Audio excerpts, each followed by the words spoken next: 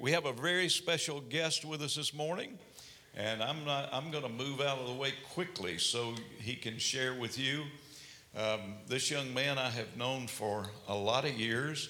We got acquainted way back when our church first got connected with Bethany World Prayer Center in Baton Rouge, Louisiana. In fact, he helped plant one of their churches there, and later on, the Lord divinely directed him to the city of Birmingham.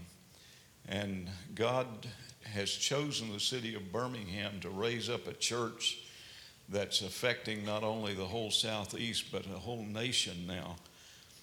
He and Chris Hodges, who pastors there, are real good friends. In fact, they served on staff together and had a long history together, and both of them just felt that call of God. So he's in the very beginning and the roots of that little church over there that's called Church of the Highlands. Anybody heard of that?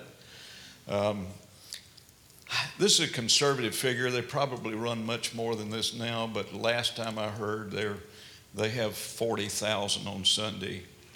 That's pretty good sized little church, isn't it? 40,000. They have 19 locations all over Alabama, and especially in the Birmingham area. And not only that, I think there's 18 services they have in state penal institutions all over the state. I think they're in every state-operated penal institution in the state of Alabama. And they're having multitudes come to the Lord every week of the world. And when I say 40,000, I'm not talking about an Easter Sunday. Easter Sunday, I think they went over 100,000 this year. But this church is really impacting the nation and the world.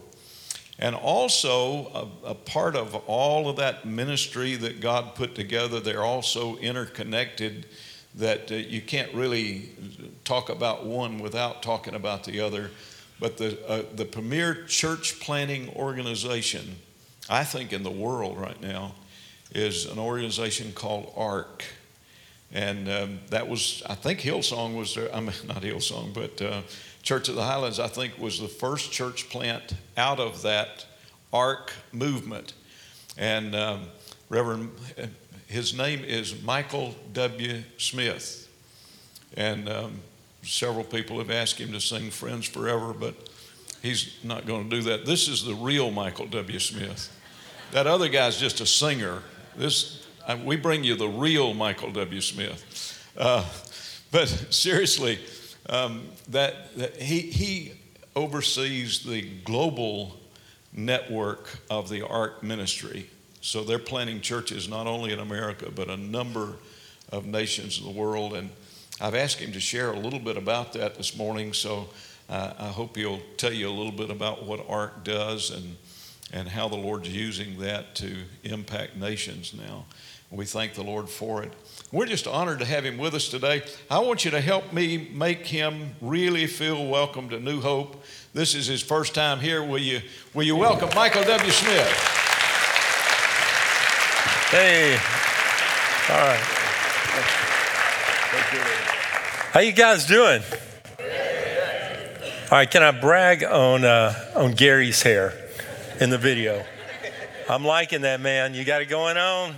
Got it going on. Hey, it's great to be with you guys today. And the 9 o'clock service is good. Don't get me wrong, but I tell you, you guys got some energy in here. Y'all have had your caffeine. You've been drinking some coffee, and y'all are good to go. And man, it's great. Love your worship band. And it's amazing. Can I brag on your pastor for just a minute? He's a good man, isn't he? And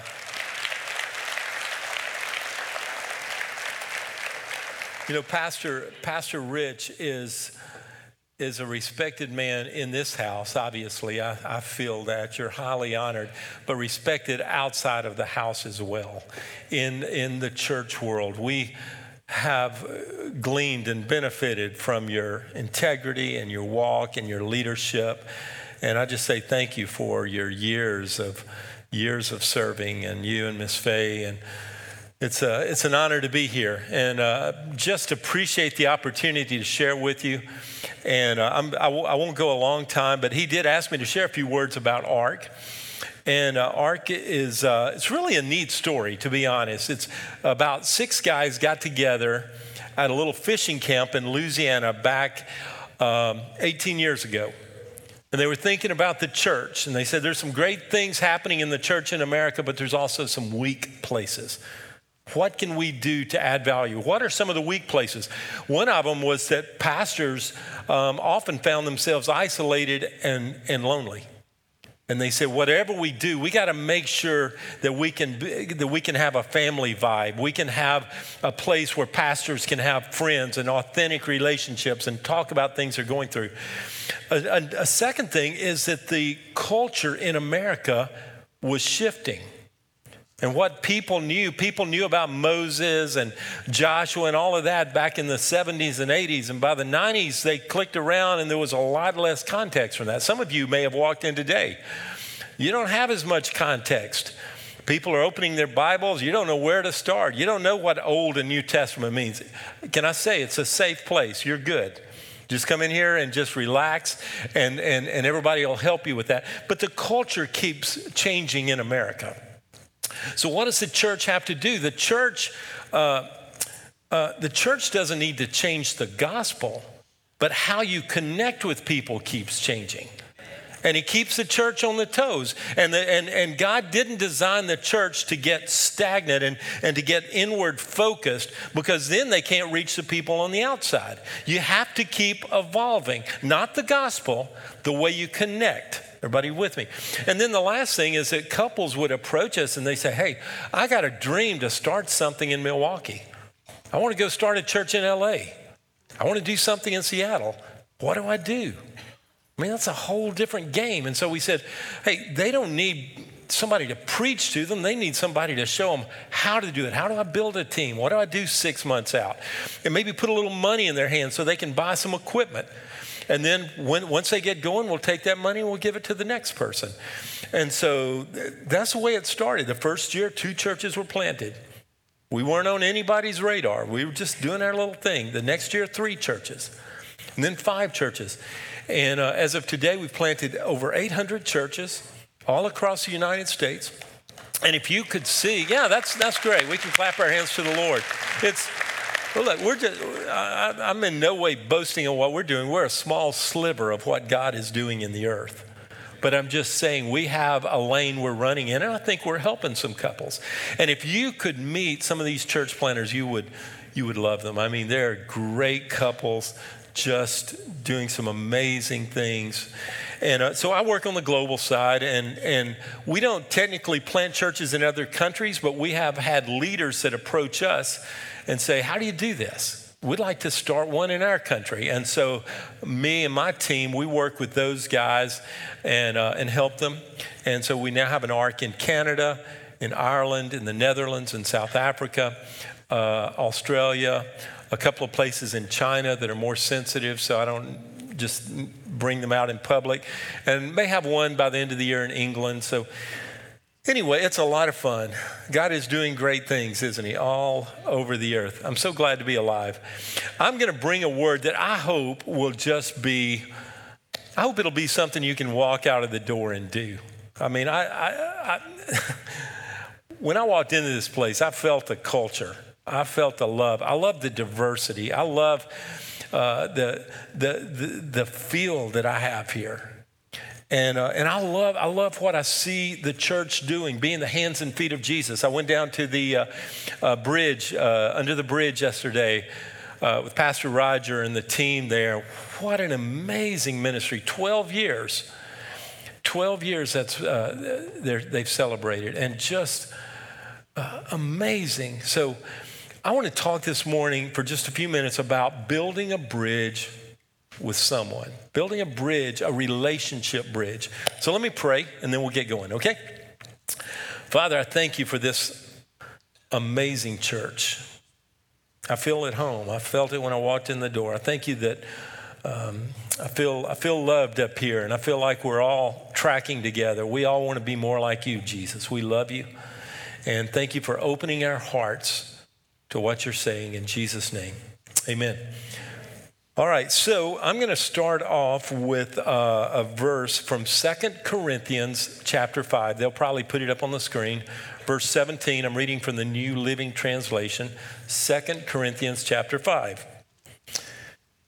This means that anyone who belongs to Christ has become a new person.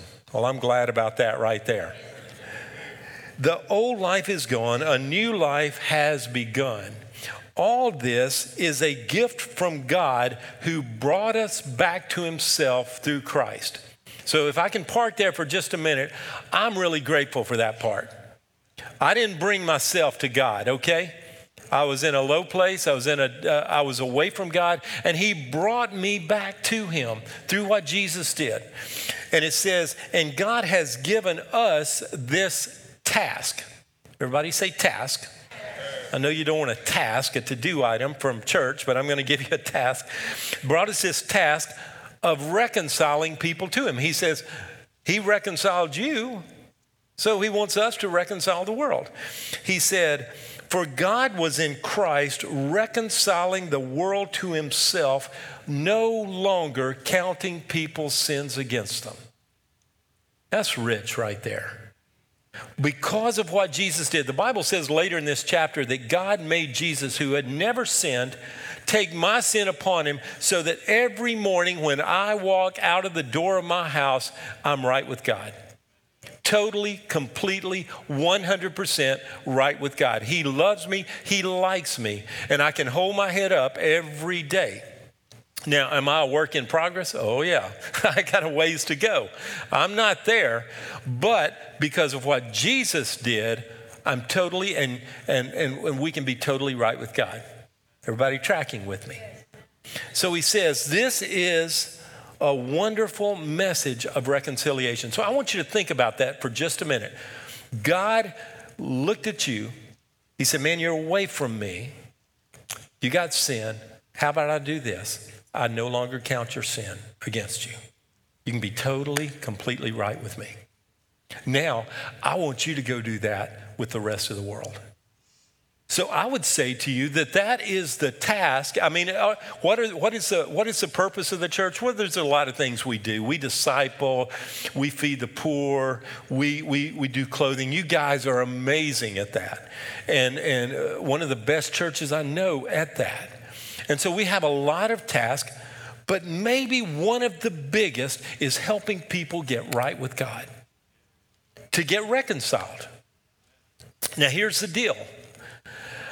I submit to you that it may not be as hard as we think. I submit to you that God would never give us this task and say, I need you to go do this. And then it becomes so difficult that it's just a pain to do this. I think God wants, I think he's made it less difficult than we've made it up here.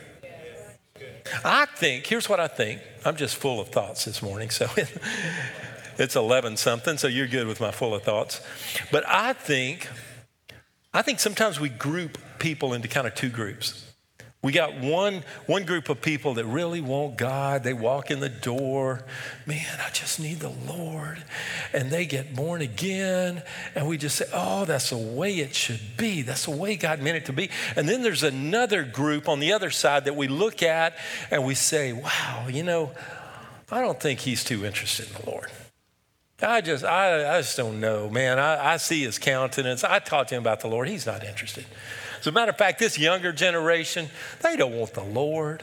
This thing's just a mess. It's just a mess. And in our minds, we start raising up all these preconceived notions. Do you know what I'm saying? And maybe God is doing something on the inside that we don't see, but it causes us to kind of shy back because we're not too sure that he's doing something. So you guys hang in there with me. I'm going to read one story. I'm not going to read the whole story, but it's Acts chapter 10. It's one of my favorite stories in the Bible about Peter and a guy named Cornelius. And let me set it up this way. When Jesus was on this earth, I don't know about you, but I would have enjoyed being I would have enjoyed being a disciple. I just think that would have been great. I think Jesus was, look, he taught, he probably corrected those guys at times. He probably, he was off healing the sick. He would take off and go pray and leave them dangling. They didn't know where he was, and all this stuff. But I tell you what, I bet he was fun. I bet Jesus was cutting up. I bet Nathaniel would say something goofy and Jesus would say, Nathaniel, you come out with that every time. You so crazy. But I tell you, I just think it would have been great. And they spent time with Jesus. Jesus knew them inside and out, just like he knows me, like he knows you. He knew their insecurities. He knew the things they were good at, the things they were, intimidated by. He knew what Peter did the night before Jesus was crucified. And yet Peter was his man. And so when Jesus got ready to go to heaven, he said, now guys, go do the church. You can do this thing. You can do this thing. I know you're insecure. I know you're intimidated by this. You can do it. And he said, to be honest, it's to your advantage that I go because I'm going to send the Holy Spirit. He's going to help you with this. So here they go. They start the church. Y'all know a lot of this, but I'm just setting it up.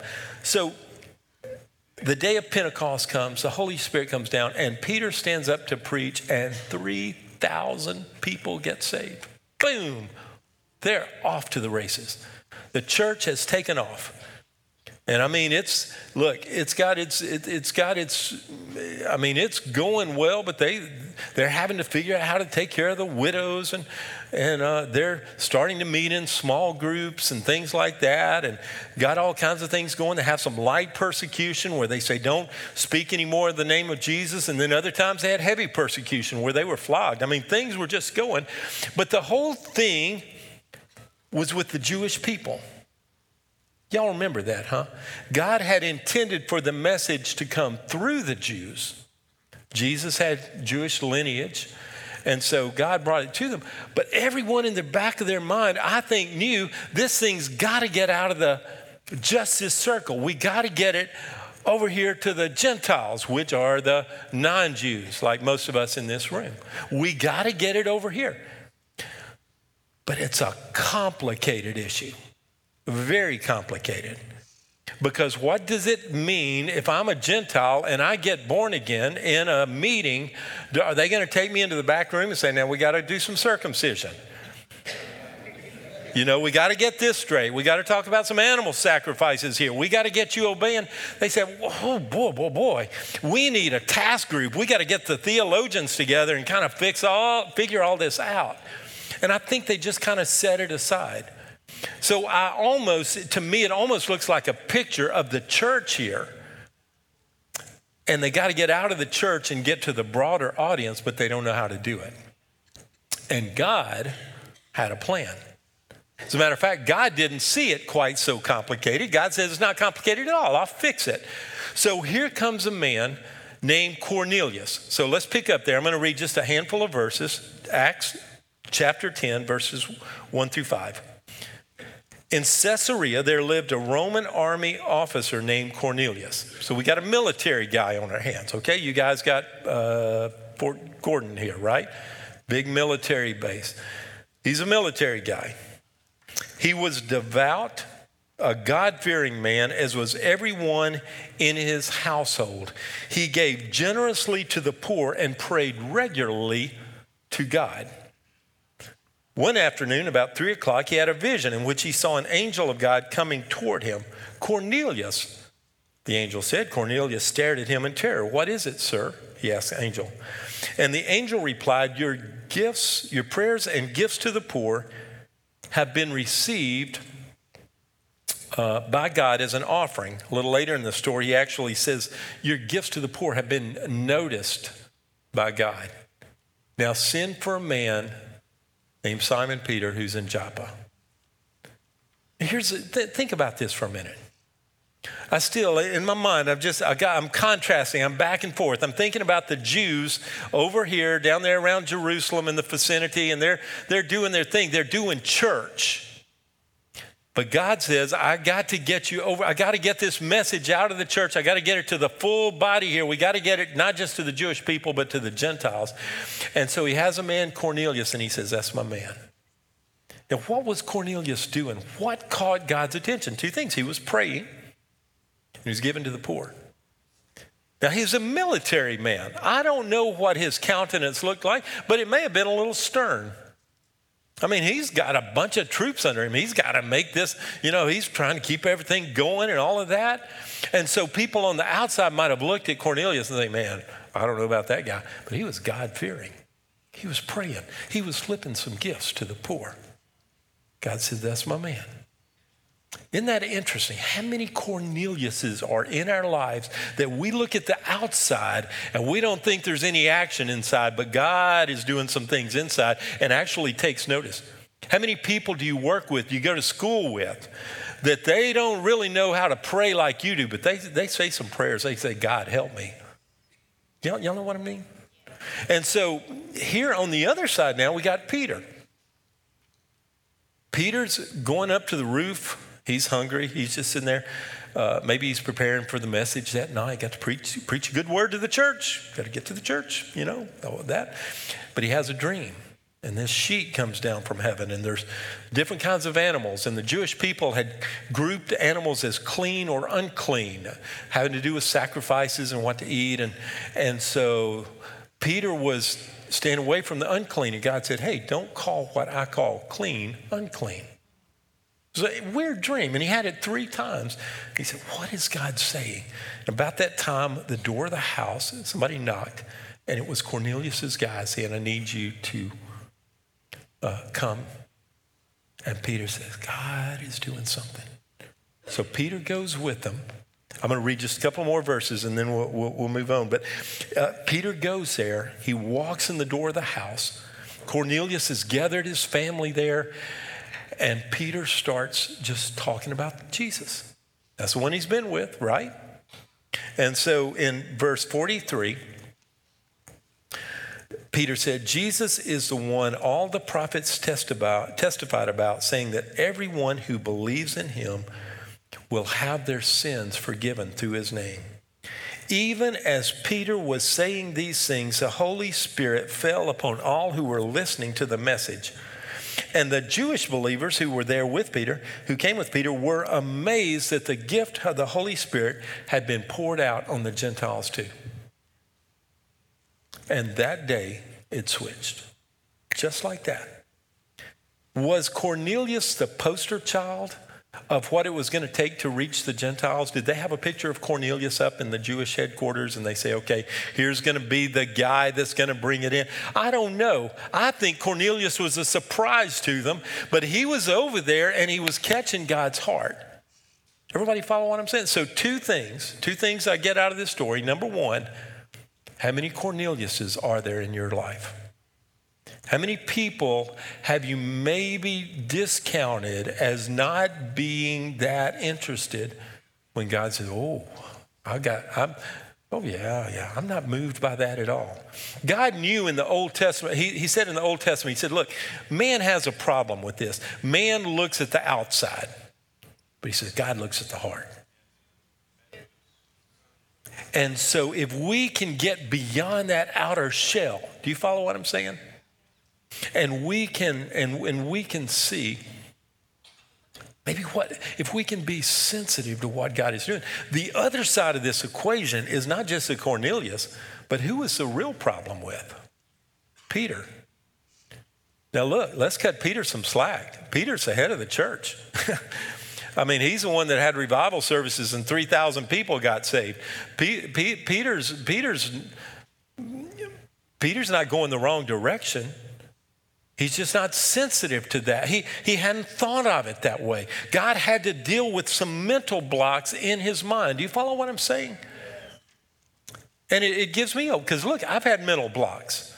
I've said, I just in my mind, I can't figure that out. And God said, you don't have to worry about that. Let me be God.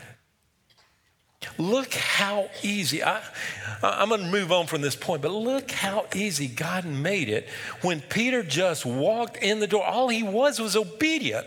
He just walked in the door. He just built a bridge. That's what I'm calling this. I didn't know y'all had a ministry called a bridge, but I just like the term bridge because I think that's what we as a church do, is we bridge the gap. Peter just built a bridge.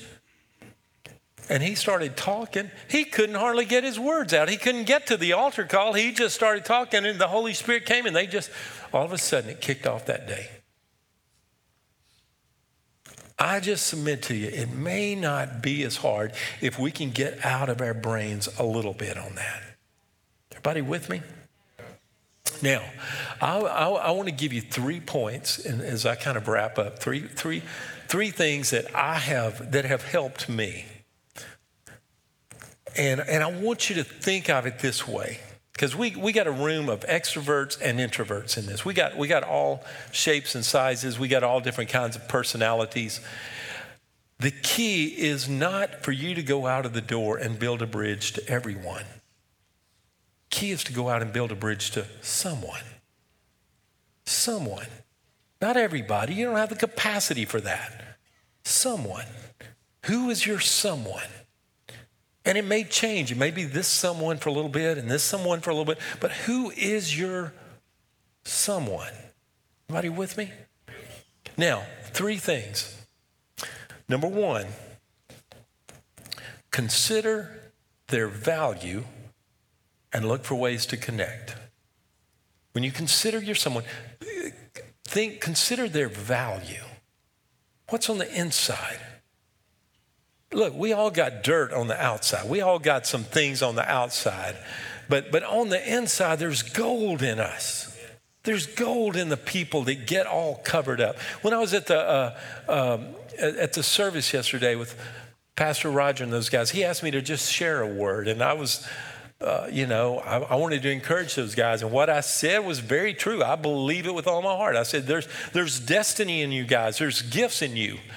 And for some reason, it just came out as well. I said, there is brain power in this group. There's intellectuals. There are smart people at that service. And sometimes we look at people that are a little displaced or disenfranchised, and we think, okay, well, this person's been through this, and we prejudge how things are. But I'm telling you, there is gifts in your people there. As a matter of fact, they've been planting churches. Man, just giving and planting churches. There's gifts in the people if we can value that. And then we look for ways to connect. And look, God, I just think God wants to take us where we are and use us the way we are. So some of you guys love fishing. I'm telling you, that's your point of connection. Some of you guys like cars. Some of you young people, you like video games and you like Netflix and you like music. There's ways to connect. I have yet to find some way I can't connect with somebody. Consider. I use that word, consider. Open your mind up to the fact that inside there is depth. There's destiny. If I can just look for a way to connect, not with everybody, someone. Number 2, consider their journey and ask questions to learn more. Consider their journey, ask questions for more. I went up to some of the guys yesterday at the bridge, a couple of them, and I just said, hey, what's your story? And then you know the key when you do that. You got to sit back and listen. Don't be formulating the next thing you're going to say. Well, I'm just looking for a way to get John 3:16 out. No, chill out. It's all good. But what's your story? I used to be a youth pastor. Still got youth in my heart, and I'd encourage my youth with this. This little, I don't know how I framed it up back then. It was a long time ago, but I would consider they would go to school. I remember one guy went to his high school one morning. Some guy was getting his books out of his locker and just all hung over from getting drunk the night before. He could have said, man, you better get your act together. You're going to hell, whatever. But he didn't. He said, man, what's up? He He said, man, my parents announced last night they were splitting.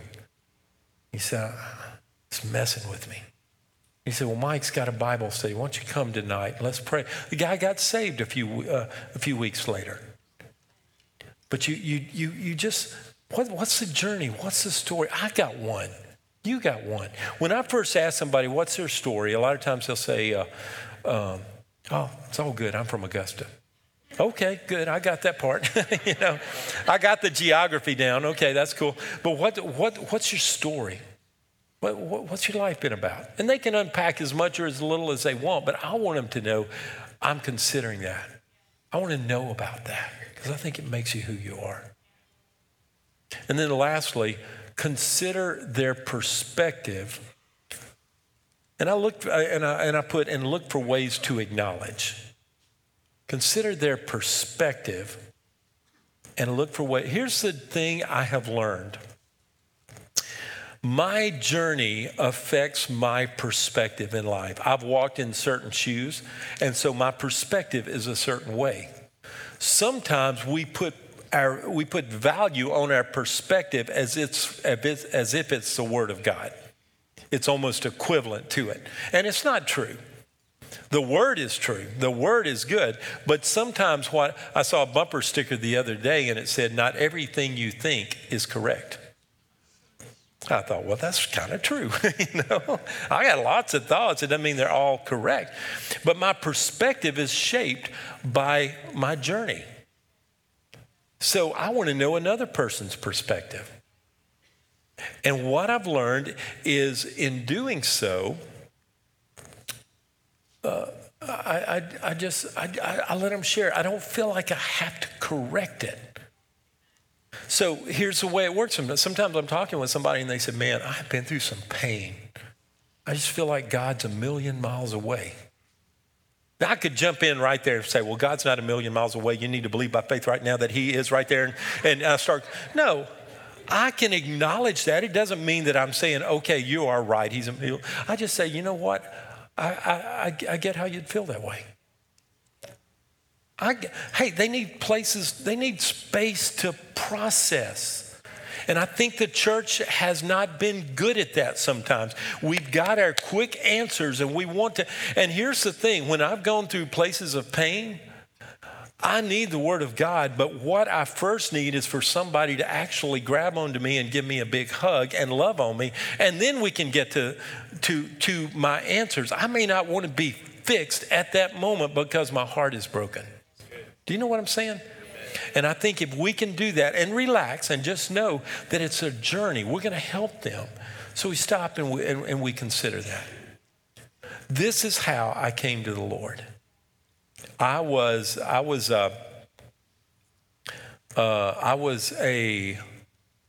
I would call a happy sinner. I just was.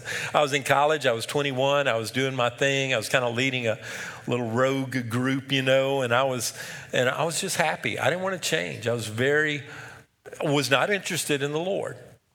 And this friend of mine that I knew a little bit, he got saved, and I think he kind of saw me as a project. And so he reached out to me and he said, hey, let's grab a cup of coffee in the student union. We did. We talked. I told him which clubs we'd been to the night before, and he told me what Jesus was doing in his life, and we drank coffee, and then we left. And the next day he said, let's get together again. Do you know that lasted probably 4 months, 5 months? Just him letting me process. Outwardly, I don't know that I showed any change. Inwardly, that pendulum was beginning to swing. I started wanting what he had. I could almost cry right now and tell you, I love the fact that my sins are forgiven. But the fact that God would pursue me when I wasn't interested in him is even more overwhelming to me. Do you know what I'm saying? I think about that. God could have said, oh, he's not interested in the Lord. God said, no, that's my pastor. Yeah, he's in a dark place over here. He's going to be a pastor for me. The angels probably laughed when he said it. But he said, no. I got my man Kerry over here. He's working on Michael. It's all good. God's patient. We got to be patient. But I tell you what, that went on for about 4 or 5 months. And then one Saturday morning, I got up and I got on my knees and I said, I don't know what to pray. I don't know where to read in the Bible, but Lord, I need you. And that day, Jesus came into my life and I fell in love with Jesus. Now, can I share one more thing with you before I close? Thank you. I feel welcome here. I think this is a way the church can take on the task of reconciliation. But can I tell you, this works as well, and I think it's a hand of the Lord in a larger picture as well. Several years ago, I go to South Africa about once a year. I have been the last three or 4 years because we have a work there. And I went to the Apartheid Museum. And I walked through it, and I was in Johannesburg, very overwhelmed. I realized that they were later in the game, but they had walked through a lot of what we had already walked through in the States in the days of not only slavery but the segregation and so forth. And my travel companion that is just a dear friend. He's 25 years old. His name's Will. He's biracial, and he's on my team, but we're like best friends. And so he was with me, and so on the plane back, we just talked, and I said, Will, tell me your journey. Tell me what it's like for you. You live in both worlds. What is I've never walked in your shoes. I've never been in a minority set of shoes. What's it like? And he just started unpacking. You know why he unpacked with me? Because there was a trust there. He knew I was for real. He knew I wasn't going to interrupt 5 seconds later and say, oh, no, you're wrong. It's not that way. I just said, man, I want to learn. I want to know your perspective.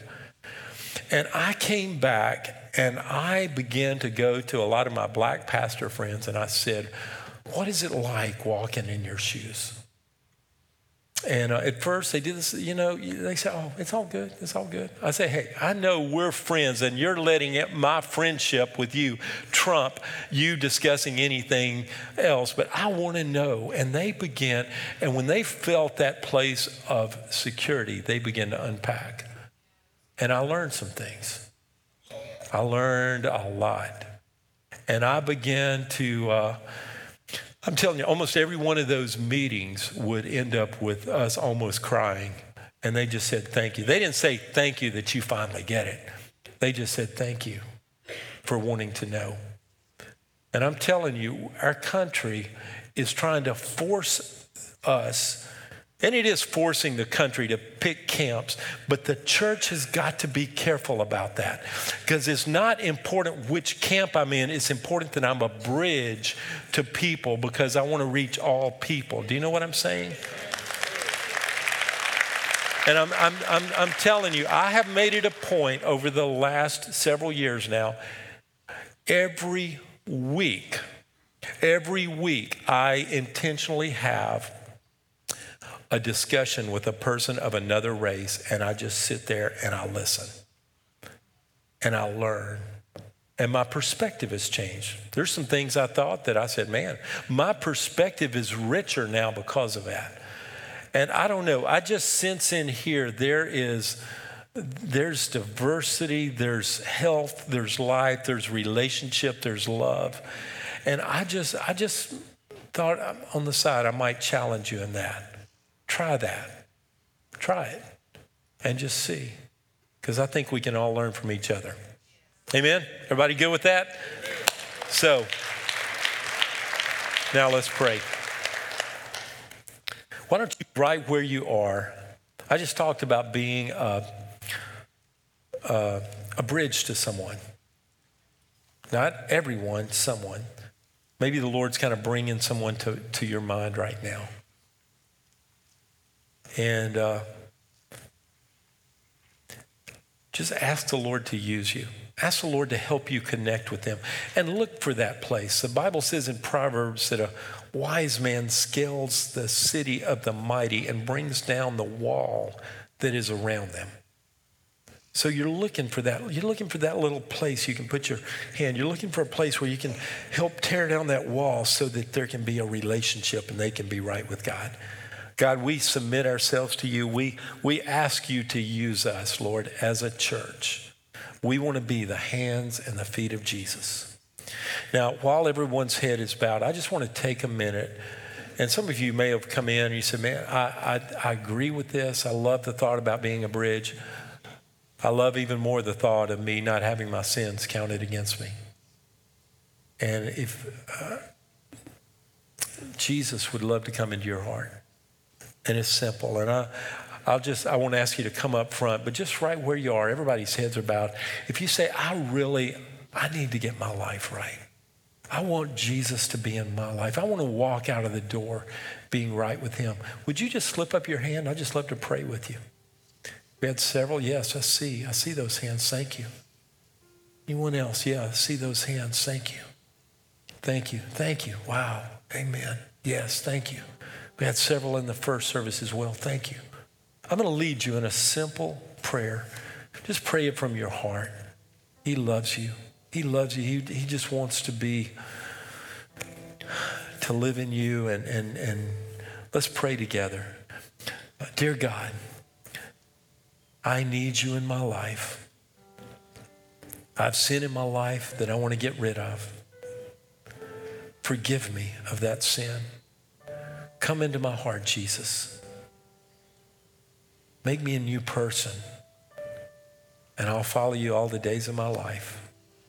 In Jesus' name. Amen, amen. Can we give the Lord a hand just for the people that gave their lives to the Lord? Amen. I'm so proud of you. Look, there's a next step in that. And you can find out about that at the information desk, or there's probably going to be some people up here that can pray with you if you need prayer. But take those steps and get closer to the Lord. He loves you. It'll be a wonderful journey in your life. All right, guys, you have made it through. Thank you. I have had a blast. Pastor Rich, thank you for this opportunity. And just love you guys very much.